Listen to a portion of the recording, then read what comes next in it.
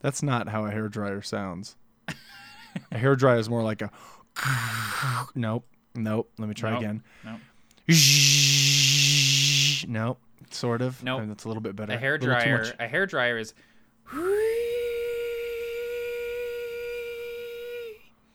That's... Dude, that's you are natural at picking just random mundane objects around the house. I know, it's the stupidest skill to have. Dude, it's the best for a dungeon master, though. Yeah, it's the best. It does come in handy when I'm running games. That's for sure. It's Sunday, November 8th, 2015, and you're listening to episode 27 of Roll Up and Die. There it is. Looks like you got some kind of alternate universe in there or something.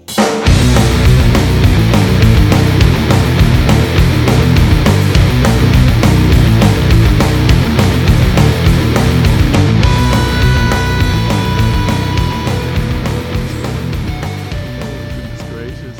Oh, so are you guys are recording, right? Yeah. I just started it. Oh God, Alex. I know. We always miss the funniest parts. Because I wasn't expecting banter this early. dude, when the Beatles went to Abbey Road, right when they walked in the building, bro hit the record button. That's a true story. I'm not sure I believe you. No, it's actually a true story. They recorded the entire session from when they walked into the building to when they left because Yeah, I they think I've never heard knew that, what they were yeah. going to find. I guess it makes sense with someone like the Beatles. I would know because I I'm a Beatle. am a Beatle. A Beatle? I know. We went to my dad took me to see it was the Who. Yeah. And but the awesome thing about it was that, you know, the drummer was going to be Ringo Starr is what we saw, and we were like, "What? That's crazy. Let's go see Really? the Who." Yeah, well, let me finish the story. Yeah. We get there and the bro on the drums looks exactly like Ringo Starr. Like and I don't mean like Ringo Starr today. What I mean is like Ringo Starr from the 60s. Okay. And then what we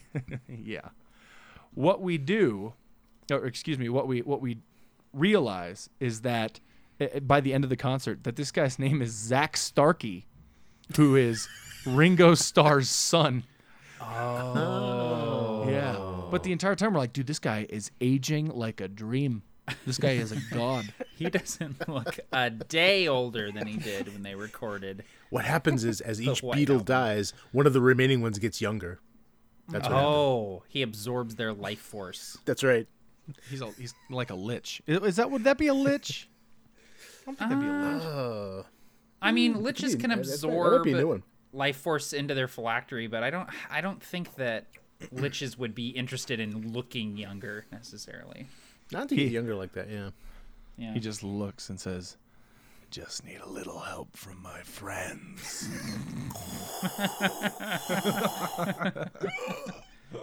I got blisters on my fingers. And somehow Yoko continues to live. Yeah. The ultimate lich. Oh man, I need to write that. That sounds like a Fate game. that sounds like an idea you can steal. Yoko Ono, actual lich. Has to be a time travel one, though. They have to go back in time Yeah. to try and prevent her from breaking up the Beatles. Yeah. So I don't have a segue for this, but it's a completely different thing.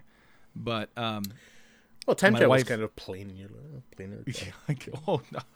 Well, I'm talking about something different. I'm talking about a different type of travel. I'm talking about starfighter travel because my wife today brought home. She works with someone that does actual drafting, like with drafting paper and designs and stuff like that. Right.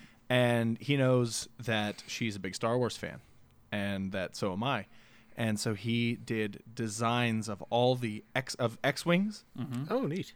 prints, and the YT-1300. Oh man. And so those are about to be, and they're on drafting paper, and we're going to frame those things and put them up in the wall. Dude, that is so cool. I know. Oh man, that's really cool. Oh God. I'm gonna take a picture and I'm gonna not post it in the show notes like I say I'm going to all the time. Instead, I'm just gonna send it to you guys. That sounds great. You need to get One him way to or do another. One way or to do an A-wing for me, man. That would make my life. Dude, yeah, I love that you love A-wings. I love that because I A-wings love are so A-wings. badass. They're so cool. They're fast. They're super fast, dude. Yeah. They're like the hot rod of Rebel Starfighter. They have the neon lights on the Yes, bottoms. Yes. And And they then have you- the hydraulics, so they can go. Yep. Yep, exactly. And if you fly next to one, all you hear is You just hear.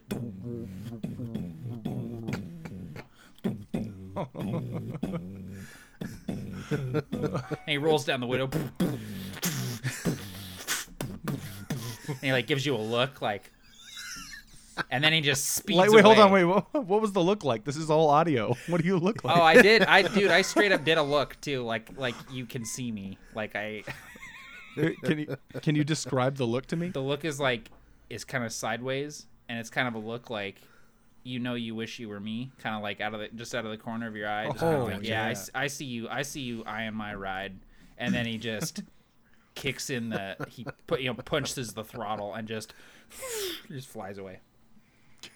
And you're sitting there in your Z95 Headhunter that your dad gave you, and you're just like, oh man. And then the dust of the hyperdrive is just kind of blowing in your windshield. Too bad Disney removed all that expanded universe stuff, man. Yeah, man, that was my favorite. Was the A-wing with the hydraulics. That was great. God, man. Did either of you guys come across the article that someone had a theory about that Jar Jar Binks is actually the High Yes. Sith Lord? Yeah. Yes, That I was did read awesome. That was really That funny. it was very clever. I have to admit, and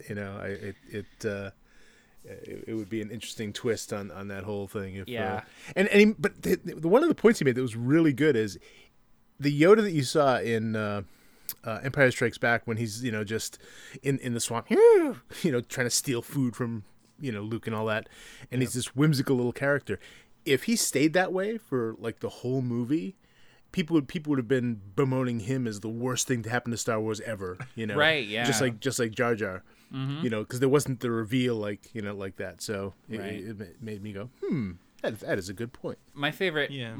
part of that was how he was saying, like, every time Jar Jar does something to change the course of the Star Wars movies, he gestures like he's using the Force. And they Yeah. have like screen caps of like, here he is talking to, the leader of the Gungans, and here he is talking to the I Imperial noticed that Senate. he was waving his hand. Yeah, he's waving his hands, and it's just fun. Yeah, it's really funny. And And who it's was almost kind of like they hinted, if it were true, it was like they hinted at it when Qui-Gon is talking to that, what was that little flying tubby thing? Watto? Watto, Yeah. yeah. And he's waving his hand trying to, convince him to give him the parts, and they, you think you're some sort of Jedi, huh? And and it's not working. But, it drew attention to the whole hand movement thing. And Right. then you see, Jar Jar doing it through the movie. So I anyway. know. And also, who was the one to give the Emperor supreme power. executive power? That's Yeah, right. it's Jar Jar, man. He's the whole That's right. reason behind the Empire. Like, Yep. either he's, the guy in charge, or he's just a doofus who the, Palpatine manipulated. But I hear he's also Kylo Ren and Luke Skywalker. yeah, I heard that too. Did you hear that rumor where Kylo Ren is Kylo Ren? I heard that. I don't know if I believe that. I feel like I don't know Kylo about Ren that. is gonna be Ben Kenobi. Oh gosh. Yeah, like he's gonna take the from mask. the past. Yeah, exactly. He's gonna take the mask off. It's gonna be Ewan McGregor, and you're gonna be like, "What?" That's what's gonna happen. I guarantee it. Kylo Ben. Kylo Ben. There you go. That's It makes Parker, sense. exactly. Why would they Why Illuminati. would they have his last name rhyme with Obi-Wan's fake first name, unless they intended him to be Obi-Wan Kenobi? Actually, I saw something that said Kylo Ren, and then it said, "Oh my gosh, Kylo and is like Solo and Luke. It's Skywalker and Solo combined. Kai, right? Skywalker and Lo. Kylo is Skywalker and Luke and Solo combined. Which whatever. Yeah. So they had a kid? Is that what you're trying to say? Luke I and think Han. Luke and Han had a kid. Yeah, They figured adopted. out a way. No, they didn't adopt. They figured out a way to make it happen. They straight midichlorian IV used- directly to the nuts. They used the Force to make it happen. Yeah. Midichlorian IV to the nuts. Yep, that's what does it. Maybe someone will write an alternate universe Star Wars book or something. Yeah. Maybe one of our listeners is like, There oh you my go. gosh. Oh my gosh. Speaking of alternate universes, Oh, I got the segue, yes. Alex. Nice. I did it. I left it hanging there. I wasn't going to mention it. Thank you. I got the Thank segue. you. I did it. You did it, man. I got it. I need to leave on a high note. I'm gonna go ahead and just leave and let you guys do the rest of it because it's all downhill from here now that I got the segue. But yes, today we are talking about traversing the planes or creating the planes of your universe, whether they're 727s or 747s or tons of different varieties. That was dumb. It wasn't as dumb as your Ghostbusters stupid joke. Hey last man, episode. I listened to that episode and it got me all over again. It got me too, but not because of your joke. Yeah, I know. It got me because you said somewhere out there's a fan that's just losing it, and that's what got me because I pictured it and I was like, that's true, and that fan is now being like, oh my god, that's me. And now that fan is listening to this episode thinking, oh my god, they're talking about me again. I need to find these people and leave a dead cat at their doorstep. Right. Yeah. That's just the logical I progression. can't wait. Okay. Very meta. Welcome to your interplanar traveling RPG podcast. I don't know. My name is Barker. And my name is Matt from A Fistful of Dice. And my name is Alex, a.k.a. Captain Gothnog.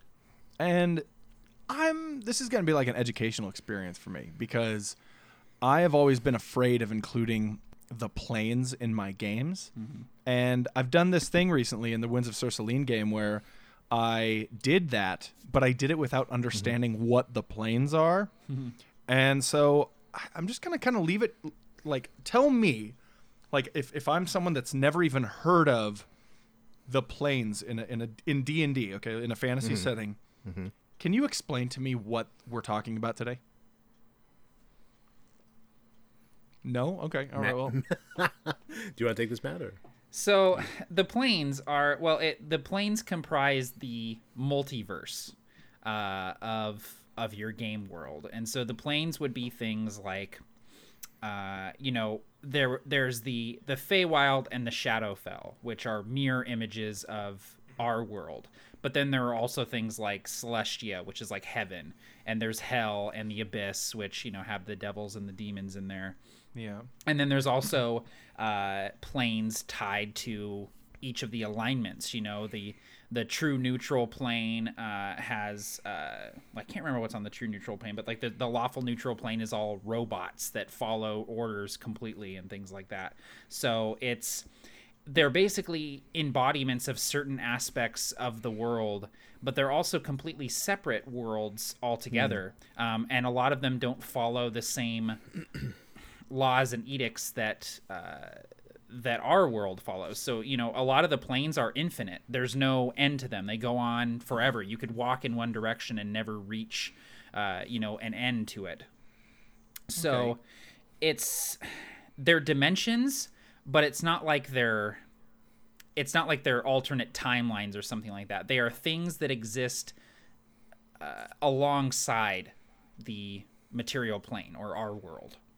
Okay, so when it comes to like the Shadowfell and the Feywild, according to the DMG, those are like mirrors of our material world. Yeah. Where you can go into the Feywild and be in the same location as you were in the material plane, but it'll be different in some fantastic way. Yeah, exactly. And Right. you might if you are in a city and you pass into the Shadowfell, maybe instead of a city, you're standing in the middle of a giant cemetery or like a giant mausoleum or something like that. Like they're mirror images, but they're also kind of skewed and warped to be more in line with that plane. It does help to think of them as alternate dimensions because this concept can be carried into science fiction, and it's been seen in a lot of different genres. Like if you look at actually, I've been re-listening to the Dark Tower series by Stephen King, and that involves a lot of these parallel realities that all overlap and interconnect with each other in different ways. Right. And so there are similarities, but there are also large differences, and they all sort of collect at this nexus called the Dark Tower. And in the D&D fantasy universe, that place is Sigil. It's this this great city on that circles around this spire, and the City of Doors, where basically all these realities sort of connect.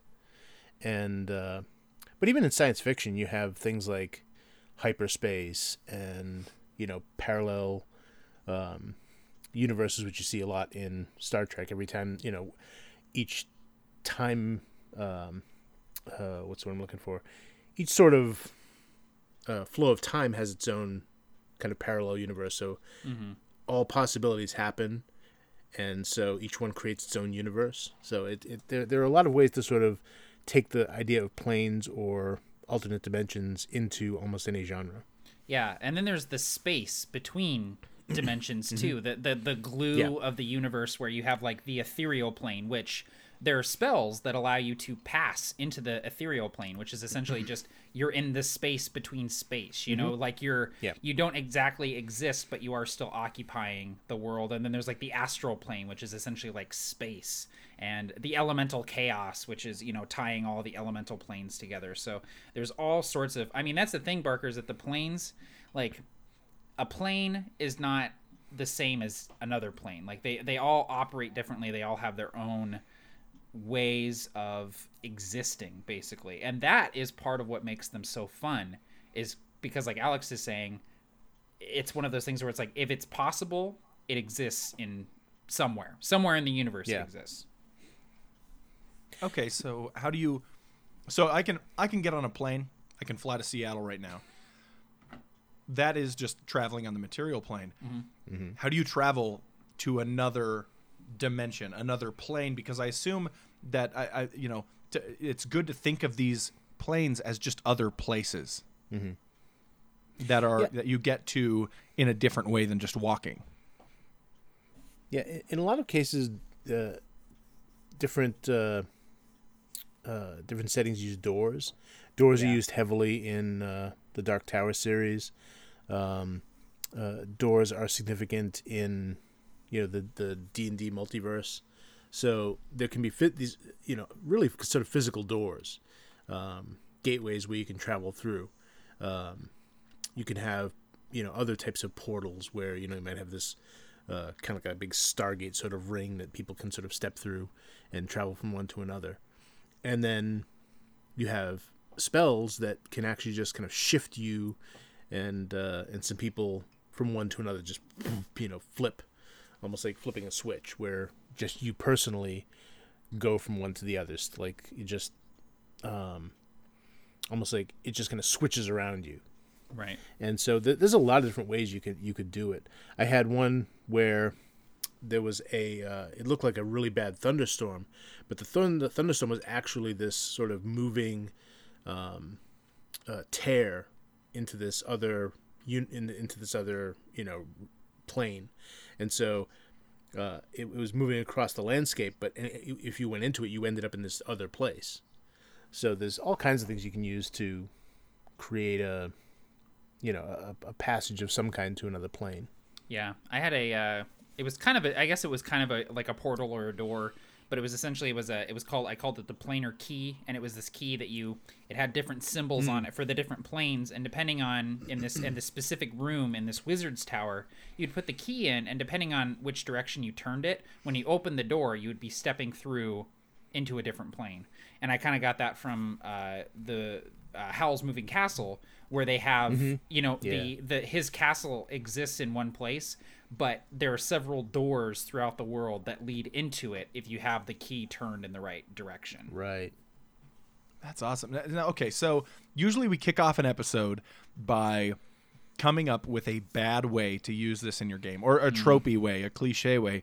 And I'm obviously I'm kind of outside here. I'm learning, and I'm just gonna be asking questions that other people I think might have during this episode. Really. So, can you two come up with a cliche, boring, overused way to include planes in your RPG? I would say, like, the one that I see most often is an invasion from another plane.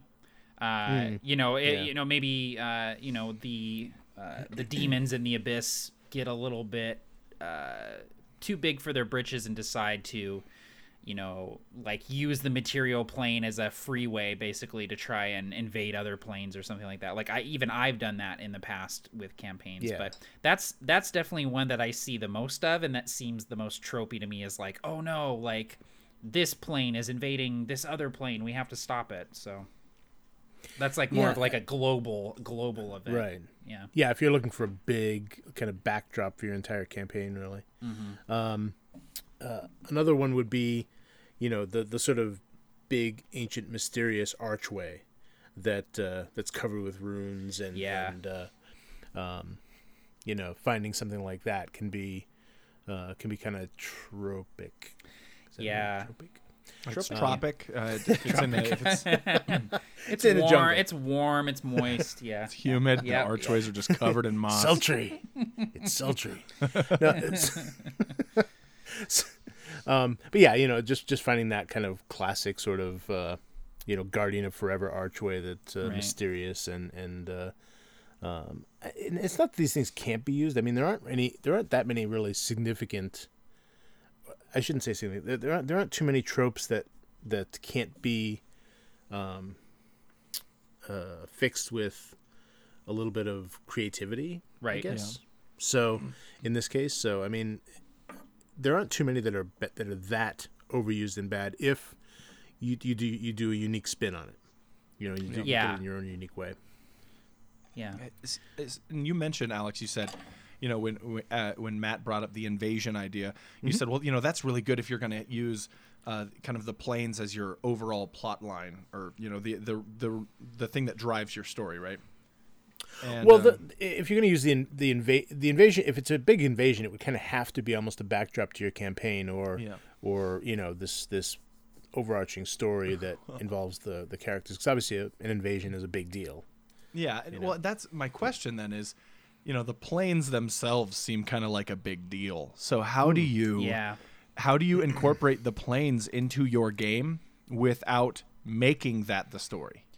I mean, should you? That's really the thing too. Is like when you're talking about the planes, like on a universal scale, like you're getting into like godlike territory where it's the same sort of thing where you're having the gods interact directly with the player characters. So for me, I prefer to use the planes in like a small contained scale. Like one character is able to pass over momentarily, or there's a small rip in the fabric, which happens all the time. The boundaries between planes, especially mirror planes like the Feywild and the Shadowfell and the material plane, it's very thin, and there's areas where it sort of leaks through. It's almost like a series of pipes, and it's like sometimes the pipes are really they don't leak and they're totally solid, but sometimes you're walking around and you go, oh, there's some water damage over here. Yeah, there's some calcification. Yeah, exactly. It's like you're walking around a forest and you're like, these trees are huge.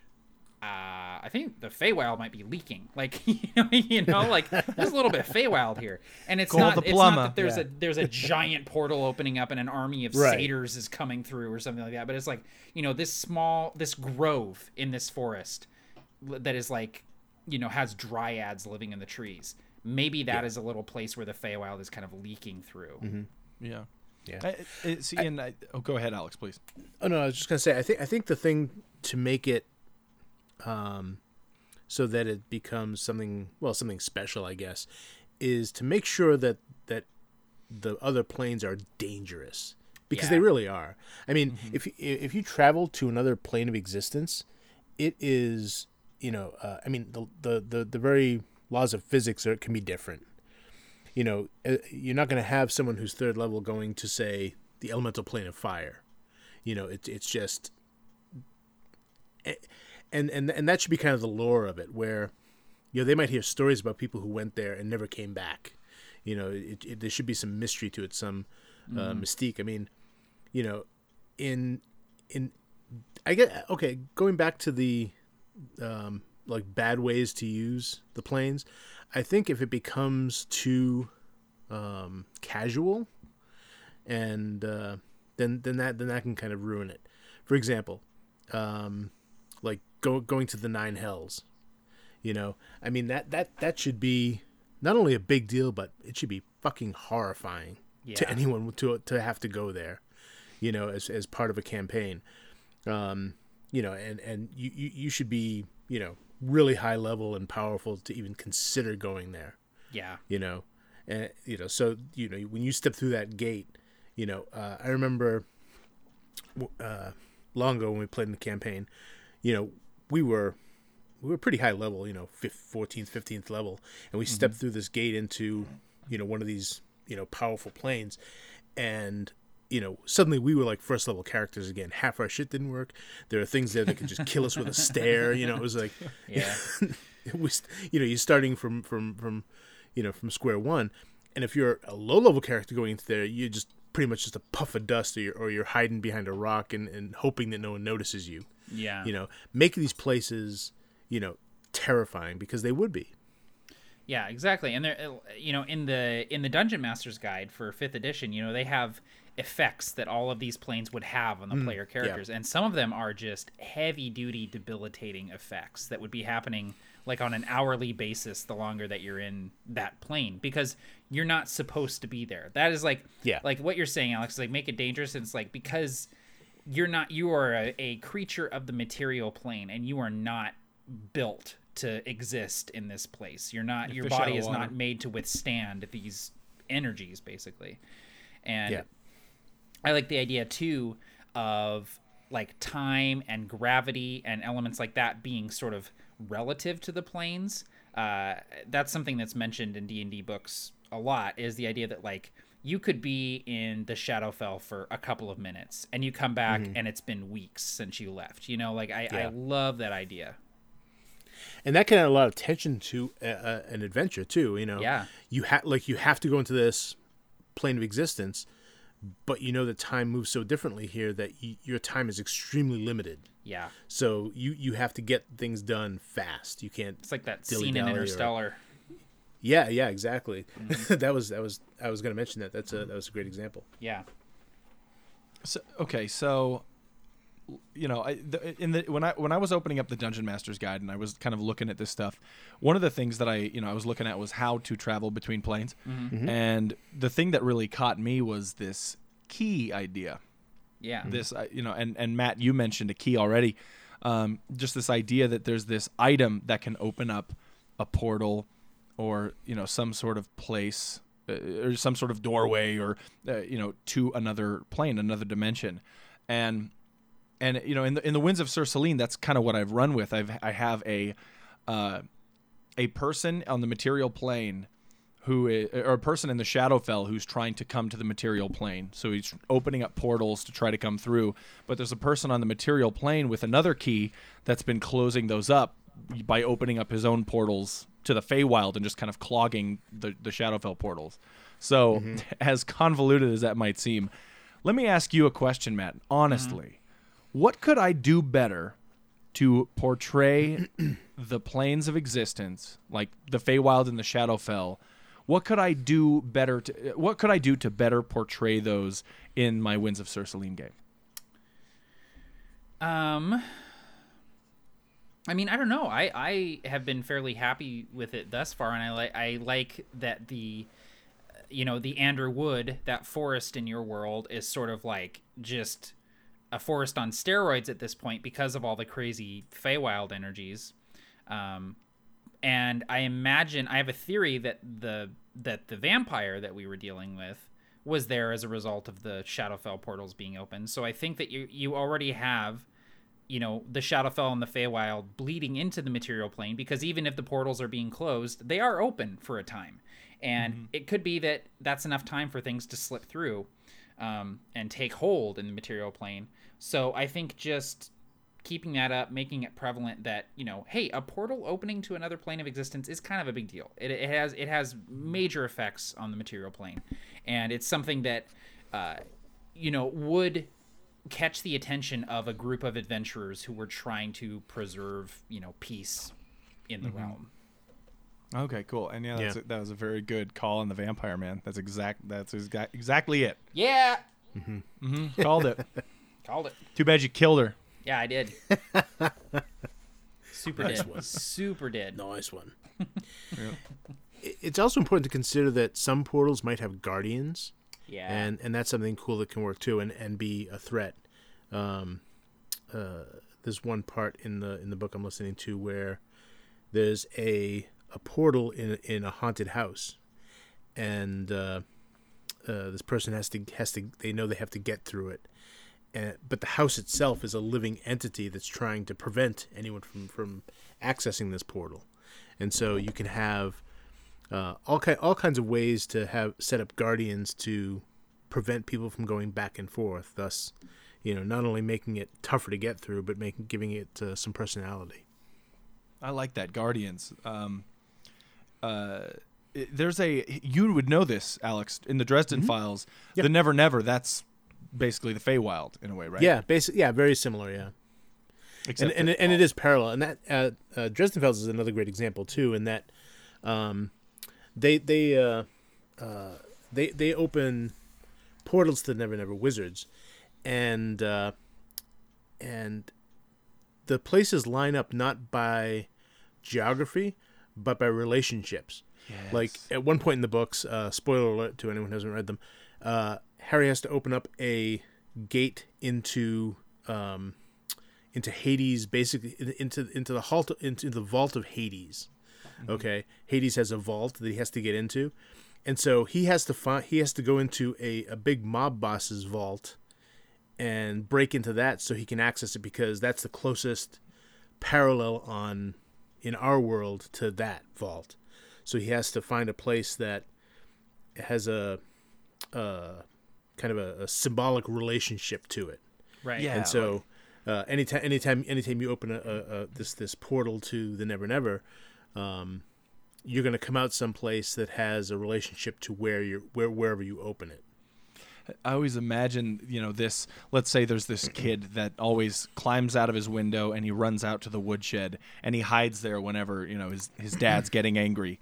And, so in the parallel, dimension, in the Never Never or the Feywild or whatever, you'd see kind of this woodshed, and there's a window there. And when you climb through the window, you're in that kid's bedroom. Kind of like that's how they're connected in that kind of emotional way. Yeah, I like that. That's like it's like magical sympathy, where you have an object or a place that is directly connected to something elsewhere. And I like the idea of like an object, like if you picked up like a particular sword or even something mundane like a cup, and it's like this is actually tied directly to an identical object, in the Feywild or in the Shadowfell, or floating in the astral plane or whatever. There were a couple other good movies in the 80s called there was House and House 2. I don't know if you guys ever saw those. Yeah, we talked about those last episode. Yeah, did we? Those are the horror movies about the Vietnam dude. Yeah. Oh yeah, that's right. Yeah. And that's another great example. That's another great example of a place being sort of tied into these other dimensions, where, passing through a door, one way takes you one place, passing through a door a different way takes you another place, and maybe you have to turn the doorknob one way to go one place and a different way to go another. So I mean, there's all sorts of ways you can, and these are all things that the players might have to figure out. Now wait a minute, we just came through this door. Why did we end up here now? Right. Yeah. I don't remember being here before. I like the idea that objects can be tied to other planes and things like that. I think, didn't they do something similar with that to like in like Harry Potter or something? Am I missing like the crap? I am. Are you thinking of the port keys? That's exactly what I'm thinking of. Yeah. Yeah, port keys were sort of these strange teleportation devices. You could enchant almost anything, and usually they enchanted a piece of garbage so the Muggles wouldn't want to pick it up. So it might be an old tin can or a boot or something like that. And then, but a lot of times they're programmed so that, if just you touch it, nothing's going to happen. If just someone else touches it, nothing's going to happen. You both have to touch it, and then you're both brought there. Yeah. To the Quidditch match. Yeah, to the Quidditch match, right? That's the only place they go. Dude, I'm losing so many nerd points today. I'm like, I don't know what the planes are. What is that in Harry Potter? Is that like Technically, they also went to Voldemort's grave. Spoiler alert. Sorry, but if you don't know the Harry Potter series at this point, it's your own fault. Yeah. J.K. Rowling's making a play. Yeah, I know. Is she? Yep. Yeah, a 2-parter play about I can't remember what it's called, but it's about Harry's son. Yeah. Oh, neat. And then she's also writing a series of movies that's going to take place like before Harry Potter that has American wizards in it. And it's like turn of the century wizards in America. Turn of the century wizards. That's actually kind of cool. Yeah, it's called I think it's called Fantastic Beasts and Where to Find Them or something like that. Yeah. Yeah. Sweet. That's gonna be that's pretty in the cool. works. I like that it's not gonna be like, episode 1, Voldemort, and have like the rise and fall of Tom Riddle or something like that. I'm glad that they're just doing something completely different. Entirely different, yeah. Yeah. One of my favorite examples of something planar that really affects a world is actually from the Warcraft franchise. And this is like original Warcraft, like pre World of Warcraft, but the entire that entire world is affected because the orcs are on a different planet, and they build a gigantic portal. It's like a gigantic doorway, this huge arch, and they sacrifice like thousands of people to fuel this door with life energy, and the door opens up into the human world basically. And the entire reason why the orcs do this is because their planet is dying. They're running out of food, they're running out of water, they have nowhere else to go, and it turns into a war because tens of thousands of hungry, desperate orcs come charging out of a gigantic portal, and you assume, oh, we're being invaded.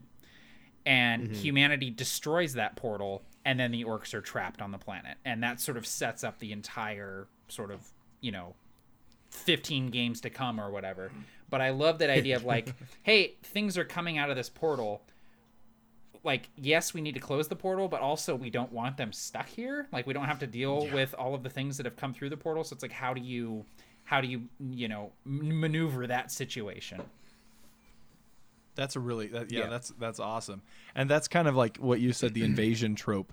That's that's one of the earliest forms, right? Exactly. But it's done really well because yes, the orcs are invading, but they're invading because they're also just looking for a new place to live because their planet it's like a Krypton type situation, Right. One of my favorite stories, and this is this is sort of on the same line of this subject, and it might be exactly, I don't know, I don't have any clue, but one of my favorite plot lines is a video game called PlanetSide, where these colonists from Earth, they go to this planet called Araxis, and they go through this wormhole, right? That's how almost like a portal. That's how they get there, and they all get there, and then the wormhole closes, and they're stuck there. And the game takes place on that planet as these 3 factions, they come about and they're all fighting each other, and there's technology on the planet and stuff like that. But a wormhole,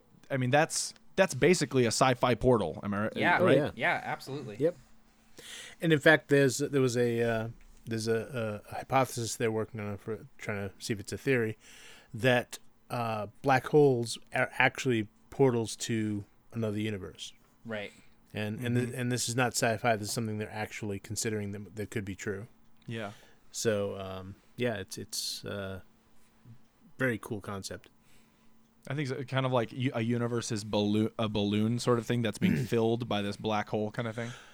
Well, I think the idea is that a black hole, and it's a new theory, so I'm not as versed on it. But that when a black hole forms, it creates a new universe outside of our own, kind of like bubbles off ours, like, so Big that Bang. it's possible that the Big Bang that created us was a black hole in another universe. Right.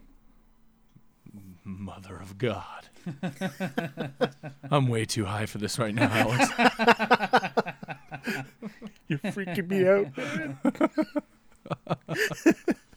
littering and So I have a question for you guys. Indeed. What is your favorite plane in the traditional like D&D mythos of planes? crap. I guess I gotta hold on. Let me open up Google so I can. I'll start then. I'll give you a chance. I guess for me it could be kind of a cheat, but I love the city of Sigil. Sigil it's is a relatively so awesome. new. Yeah, it's a relatively new addition, but it just has this great sort of. Of course, I always loved cities like that were at these various nexuses plural? Is it nexi? I'm not Nexi? sure. I'm not But- sure. That's a good one. But it's at a nexus of everywhere basically, and I always love places like that. Places that were at the cross. These massive trading crossroads, or in the place where four areas of four continents meet. I just love these kind of places because they end up being a real mixture of cultures and races and influences and powers, and so Sigil is sort of the ultimate version of that. I mean, where you have the possibility of even seeing gods walking the streets, and it's just really it's just a cool location. It is. It is. So it's relatively new in well, when I say relatively new, I mean since D&D originally came out, but Right. Relatively new in the D&D universe. Yeah, it's the Planescape campaign setting, which allows you to just kind of, shoot around the different planes and stuff. And it also, there's one of my favorite D&D video games is Planescape Torment, where you play as a guy that wakes up in the mortuary in Sigil, and you have to find out where you came from and all of that kind of stuff. So it's really awesome. Yeah. Well, I love the myth. I love a lot of the culture that they built into the whole Planescape. Yeah. The terminology they use, the different factions. Yeah, it's really rich. It's just like a really rich, dense campaign setting, and I love all the lore behind it. I had my own personal world is connected to it because I love Sigil so much, and there was a wizard who was helping defend this keep, and he owed the PCs a big favor, and so he gave them this mirror that he told them, when they're making the final assault, take off the cover from the mirror, but not before. Wait till you see them. Wait till they can see the mirror. Take the cover off the mirror then, and don't look at the mirror, whatever you do. So they're like, okay, and so they set it up out front, right behind the doors when they're gonna burst open. The doors burst open. They take the cover off, and just hundreds of men just suddenly are cut to pieces. They just fly into bits. Their body parts just slaughtered. And what he had was the mirror had captured one brief image of the lady from Planescape, from Sigil. Yeah. And so it had a moment of a glance from her that basically just cut all these people to pieces. Oh man, that's awesome. And yeah, so it was a one-use thing, but it stopped the siege anyway. But yeah, That's that was awesome. fun. So, I think I'm really digging on just the inner planes because I really like the idea that there's a lot going on in the material plane, but it all comes from the different parts of other planes. That positive energy or negative energy. A plane of, you guys jump in and tell me if I'm wrong, but like the planes of air and water and light, earth and fire, and how like little bits are taken from each of these very specific planes that are just made of one element, and they're all kind of collaborating to build the material plane.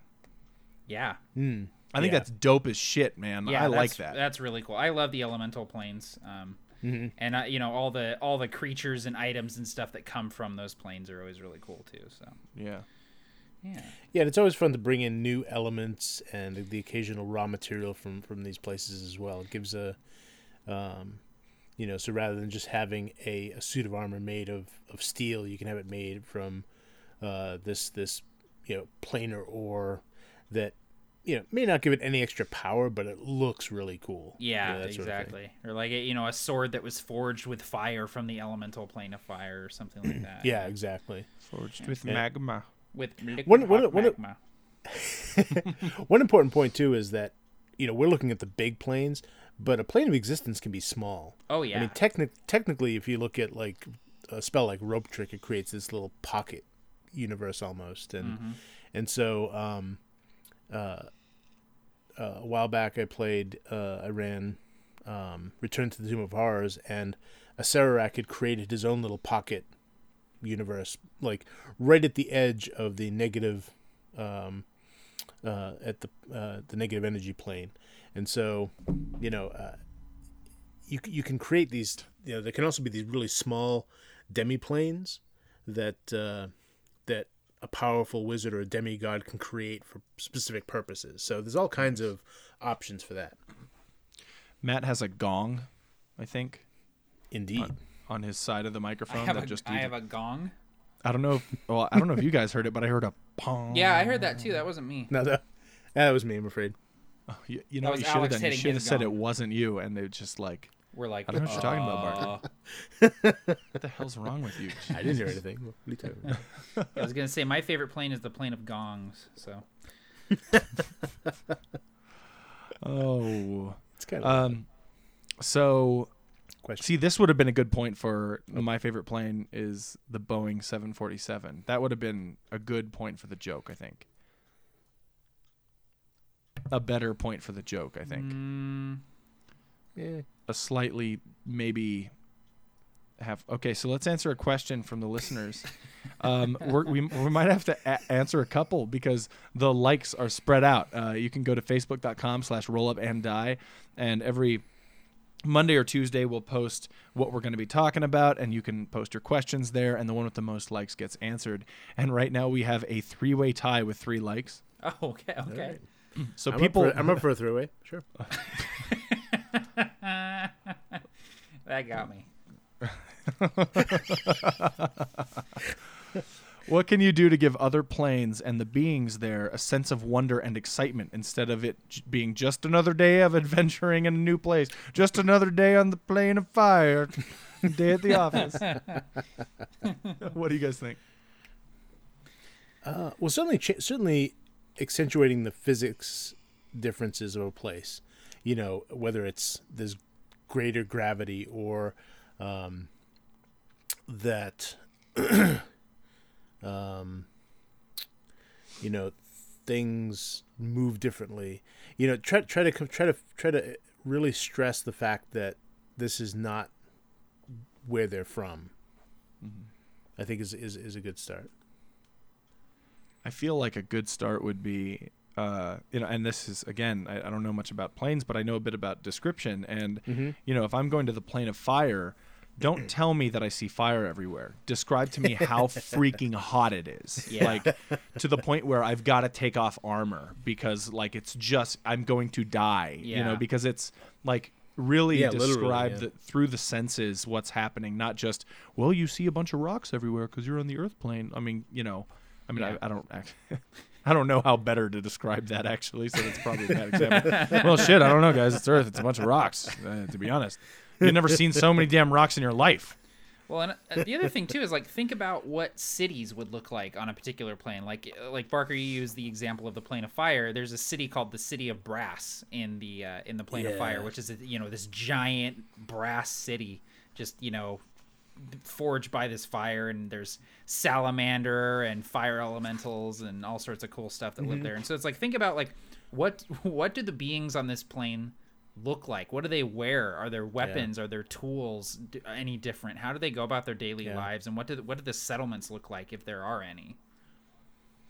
You're definitely right about the descriptions, though. I mean, for example, like let's take the elemental plane of fire. You're looking across this vast plain at the City of Brass, and everything is rippling from the heat just rising from the ground.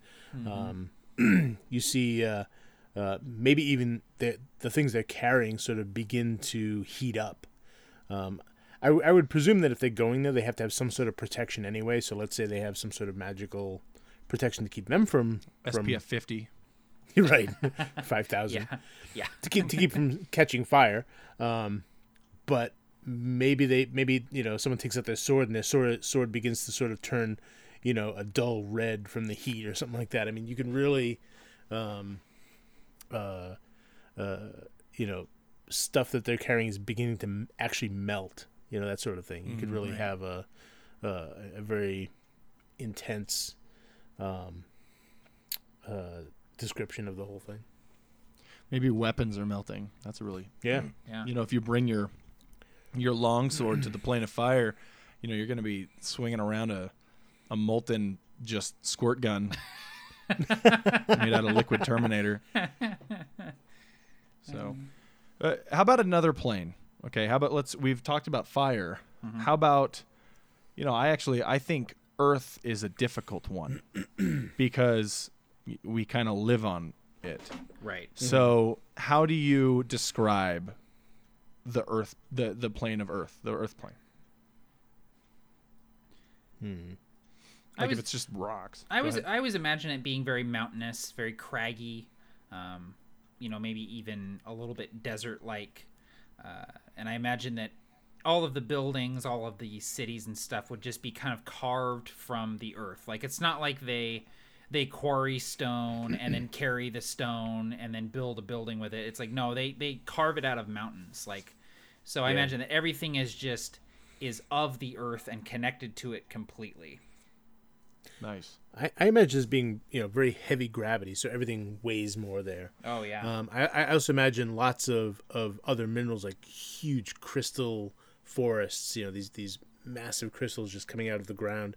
But not just the flat ground in front of you. Perhaps there's the ground actually kind of curves up and around, and there are these little sort of islands of worlds sort of floating above you, like these spheres with things walking on those. So you could have just there would literally be Earth all around you in the form of these places, the form of dust and dirt, rock debris.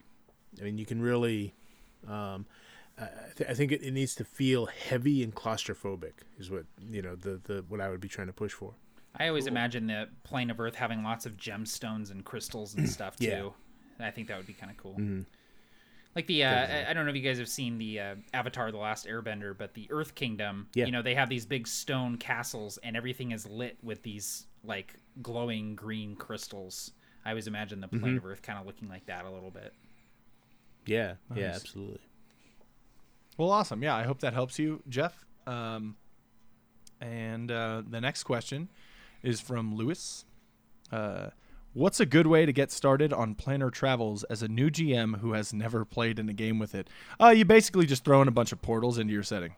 That's really just put them everywhere, dude. Give a guy a freaking tuning fork and just say, "Yeah, dude, it opens portals." Matt, Alex, that's the Barker method. That's the Barker. Well, I like the idea Matt sort of talked about where one plane is leaking into the next. So kind of introduce it with where they experience the plane kind of indirectly, perhaps, going into a particular area that this one plane is leaked in, and maybe they can even see parts of the actual plane from there, but they know how dangerous it is, and sort of, build up to it. You want to make sure that they understand from the beginning how dangerous this place is, and that going there is insane unless you absolutely have to. Yeah, exactly. Awesome. Well, cool. Yeah, I definitely like the idea of planes leaking under the material plane, and that's actually kind of what I always thought it was. Because in Forgotten Realms you have kind of floating mountains in the sky, and that's kind of where the Feywild touches the material plane, right? I mean, I think that's how they describe it. This is where they intersect. And so it creates these fantastical regions. So sometimes you can travel maybe through these holes in the pipes. Yeah, exactly. Okay, so Richard, our final question, asks, how do you distinguish one plane from another? Obviously, if you go from heaven to hell, you notice right away. But if your players traveled from Faerun to Krynn, okay, that's Forgotten Realms to Dragonlance, the players might not know it was planar travel instead of teleportation until someone says, "What on Krynn are you doing?" So that's like traveling from material plane to other that's plane. more of like a Spelljammer type thing where you're traveling from campaign setting to campaign setting. But yeah, I mean, it is more difficult with if you're going from Krynn to Faerun or because they are very similar feeling, but I mean they have their differences.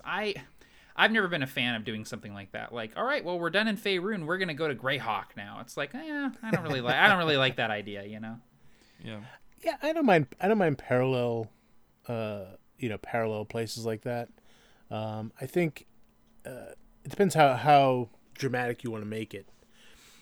Like, if they step through a portal unwillingly or unknowingly, and they end up someplace that they hadn't intended.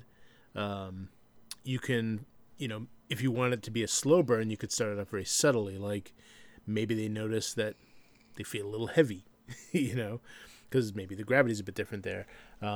Maybe the air is lighter, so they're having a hard time breathing. Maybe you can work in little subtle things here and there. Maybe there are plants they haven't seen before. Oh, that's interesting. And then you can hit them with bigger stuff like. They finally make camp. Night comes and they look up at the sky and 2 moons rise instead of the one they're accustomed to. It's like, right, yeah. Well, that's different. That right there's the jackpot. That's what you do, man. Yeah. You knock it out of the park with the celestial objects. Yeah. Yeah, exactly, or the constellations, and you can kind of build up to that crescendo where at that moment they're like, oh. And that's kind of where you end the session, so that they can think about it for a week. That's your big reveal. That's right. You start off small. Yeah, you feel a little bit heavier, like you ate too much last night. Some just the grass looks a little greener, or less green, and then when it gets to nighttime and you're camping, and all of a sudden 2 moons rise. The moon's rising. Oh wait, there's another moon rising. Oh, what? Mother of God. Yeah, I didn't see that coming. So, we're approaching on an hour, but an idea that you can steal. Gotta do that. What do you guys want to do? Like, it's up to you guys. I mean, do we want to make a plane? We or could. Do we want to, or do we want to make some sort of like adventure involving the planes? Or it could be a portal. Or a portal, yeah. We could invent. I like the idea of an adventure. Well, let's do both, an adventure and a plane. We can go over an hour. Okay. Come on, we'll roll up and die. Yeah, why not? We want. That's right. We can do anything we want. We do whatever we want. We can do whatever we want. Whatever we want. Yeah, whatever. Okay, that is Matt. Yes. Oh, which one are we doing first? Whichever one you want, sweetie. Oh God. All right. Okay. So this plane, I'm gonna kind of draw some inspiration from something Alex said earlier. So this is a lesser elemental plane. So you know how you have your 4 main elemental planes, and then there's kind of the planes in between those planes. Like there's are those a quasi-elemental? There's like the great furnaces that are like half fire, half earth, stuff like that. Yeah. So I'm thinking. What with magma? Yeah. What This is what. Well, this is actually what the site. I'm sorry. This is what the site is saying is that in between earth and fire is magma. In between earth and water is ooze. In between water and air is ice. Oh, okay. All right. So okay. So anyway, what I'm thinking is an elemental plane of metal. So when if the PCs arrive, it's basically everything is made of metal, and even like there's plants that are like grass that's made of like razor grass made of blades sticking up out of the ground, and the very earth beneath your feet is like metallic in nature, and it's roamed by constructs and artificers who have come to create constructs and learn the ways of creating things like golems and shield guardians and different mechanical objects. And there's so much metal here. It's like the opposite of Dark Sun. Like you just like bend down and pick up a piece of metal and you have it, So That's awesome. It's I imagine that it might be one of those planes that is in between the fire and the earth plane or something like that, where it's like it's the ore of the earth that has been forged by the fire of the elemental plane of fire. That is Nice. That is dope. That is awesome. I like that. Cool. That's really cool. I like the grass. The blades just sticking out of the ground. Yeah. Okay, that's a 2. So that's me. I'm gonna say it rains mercury. Oh God, that's And- horrible. Yeah. Bring an umbrella, bitches. Yeah. And yeah, and that's it. I'm gonna say that there are mercury storms in this place, and I'm gonna throw the rest to Alex to just finish up this plane. Sure. I was going to kind of tie it into a portal, Yeah, go for it. and I was going to say that the portal is actually a machine, and it was created by a construct who was trying to basically find a god of constructs that doesn't exist. And so he's been searching for this. So he builds this massive machine in this underground chamber, and it's just covered in gears and huge lodestones that kind of circle around it on these tracks, and in the middle it opens this this kind of silvery shimmering portal, and that just sort of hovers 3 feet, or so above the ground, and he is again attempting to find a construct, a god of constructs, basically. Man, that's awesome. That's awesome, man. That's really cool. I like the shimmery metal portal. Yeah, I imagine it kind of being like in the Matrix when Neo touches the mirror and it becomes Yeah. liquid. That'd be awesome. Yeah. Yeah. How can you speak if you have no mouth? The ring must be destroyed in the fires of Mount Doom, Mr. Anderson. All right. Freaking love that guy. Dude, I know. love Hugo Weaving. Hugo Weaving is my jam, dude. I love him. He's He is. so good. My favorite beyond those though was in V for Vendetta. Yes. Yeah. Definitely by far one of my favorites. That's I love that movie. God, I love that movie. Anyway, I left that theater and I wanted to paint red A's everywhere, or red V's, excuse me. A for Mario Andretti. What? That was What? dumb as shit. Okay, so the next idea we're I gonna love how do, disgusted you were with yourself over that. dude. I've been disgusting with myself God, all day. That was I've dumb. Shit. I've been so excited for this podcast for the last 2 hours, and I'm like, oh, this is gonna be great. And I sit down and I'm like, God, Barky, you sound like a dumbass. What are you talking about? So let's make an adventure that has something to do with the planes. Sure. This is gonna be difficult for me, but hopefully I don't go first. And I have to go first. Yeah. No, that's good. Tie it tie it to the metal plane. if We'll you clean want it to, up. Barker. Don't worry. Okay. Make up anything. We'll clean it up. Yeah. Okay. We're gonna start. It starts shit, on the material plane it starts raining mercury. Oh God. And that's kind of the hook. Like, what's happening? This is very awful and dangerous and not fun. That was a 1, so that doesn't count. That was a 5, so that's Matt. So I imagine that the rain is happening in a specific kind of area. Like, it's not like a global sort of thing. And so the adventurers are able to kind of pinpoint where it might be happening. And they find themselves at some sort of mining operation. And, they go and talk to the foreman, and I imagine the foreman is like, yeah, we don't really know what's going on. We broke into a new chamber the other day, and there's something down there. And the adventurers are like, well, what is it? And he goes, I'm not sure. And they go down there, and they find the giant machine door that Alex was talking about, and that sort of liquid metal, silvery-looking portal is rippling quite a bit. Ooh. Nice. You gotta roll it and tell Alex it's his turn. I'm just doing it. Hold on. It fell off the table. Oh, it doesn't count. You gotta roll it again. Yep. Okay. Alex. All right. So, finding the notes from this, the person who created this portal, they find out that he couldn't shut it down. That something is powering it from the other side, and that it's only going to get worse.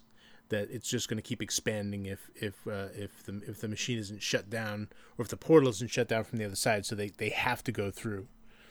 And on the other side, they end up tracking down the creator of this portal to this huge fortress made of steel and brass and copper and all these metals sort of forged into it. And this and inside is the one who this creator thought would be his god, but it turns out to be almost a demon who is sees these constructs from the Prime as abominations that must be destroyed. They're not true living constructs like he knows. And so his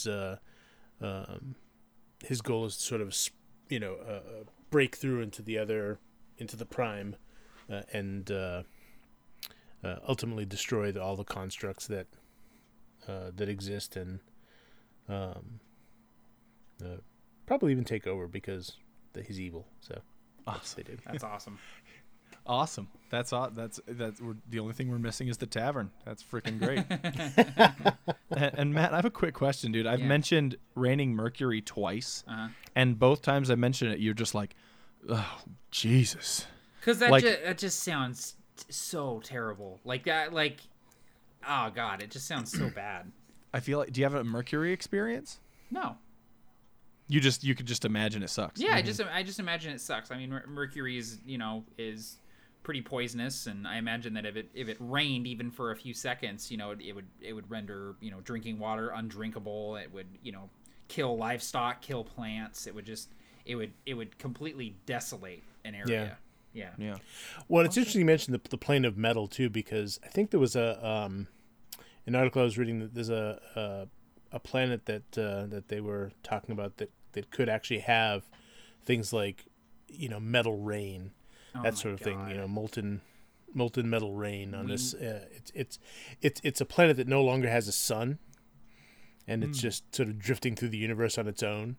And yeah, it sounded pretty horrific. We have to land on this planet and play guitars on that planet. Like that's just the most, literally the most metal thing I've ever heard. I really had to resist when you were talking about the plane of metal to not do a Bill and Ted thing. Excellent. Like, we need to send Metallica into space. They must play a concert on this planet. This dead planet floating through space with molten metal rain. God, that's so awesome. That's so rad. So before we close out, I just want to share just one more thing. Matt, you were absolutely right about the vampire and the coming out of the Shadowfell in the small period of time that the portal was open. And I just simply cannot wait for you to see the next thing that comes out of that. Is it going to be... Oh, I'm not going to tell you. I think I know what it's The going to be. next things that come out of that. I think I know what it's going to be. Richard Simmons. Yep. Damn it! Let's go. We're like, no! All you hear is just crappy oldies music, and people are just getting fit everywhere, all around Ursuline. Can't be all Just- bad. Okay, thank you very much for tuning in to Roll Up and Die. Your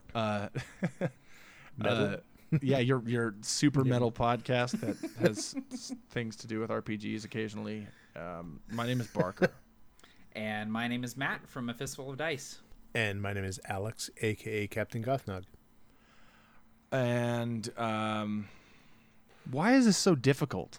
You should end it with like just a super sick little metal lick. Just like Yeah, like I like that like a pinch harmonic or a natural harmonic dive bomb, like a Dimebag Darrell, like yeah, exactly. That's it. This show has been produced by Roll Up and Die and is copyright 2015. It is owned by all three of the primary hosts. The games, movies, and other properties mentioned in this show are the property of their respective owners. Stealing is wrong. You can find all three of the hosts on YouTube and other websites. Matt is at youtube.com/A Fistful of Dice. Captain Gothnog is at youtube.com/Captain Gothnog. And Barker is at www.beabettergamemaster.com. Listeners are free to use this show in any way, shape, or form as long as credit is provided to the Roll Up and Die podcast. Look for other releases of the show at www.beabettergamemaster.com or at facebook.com/rollupanddie. Have a fantastic day, and as always, happy gaming.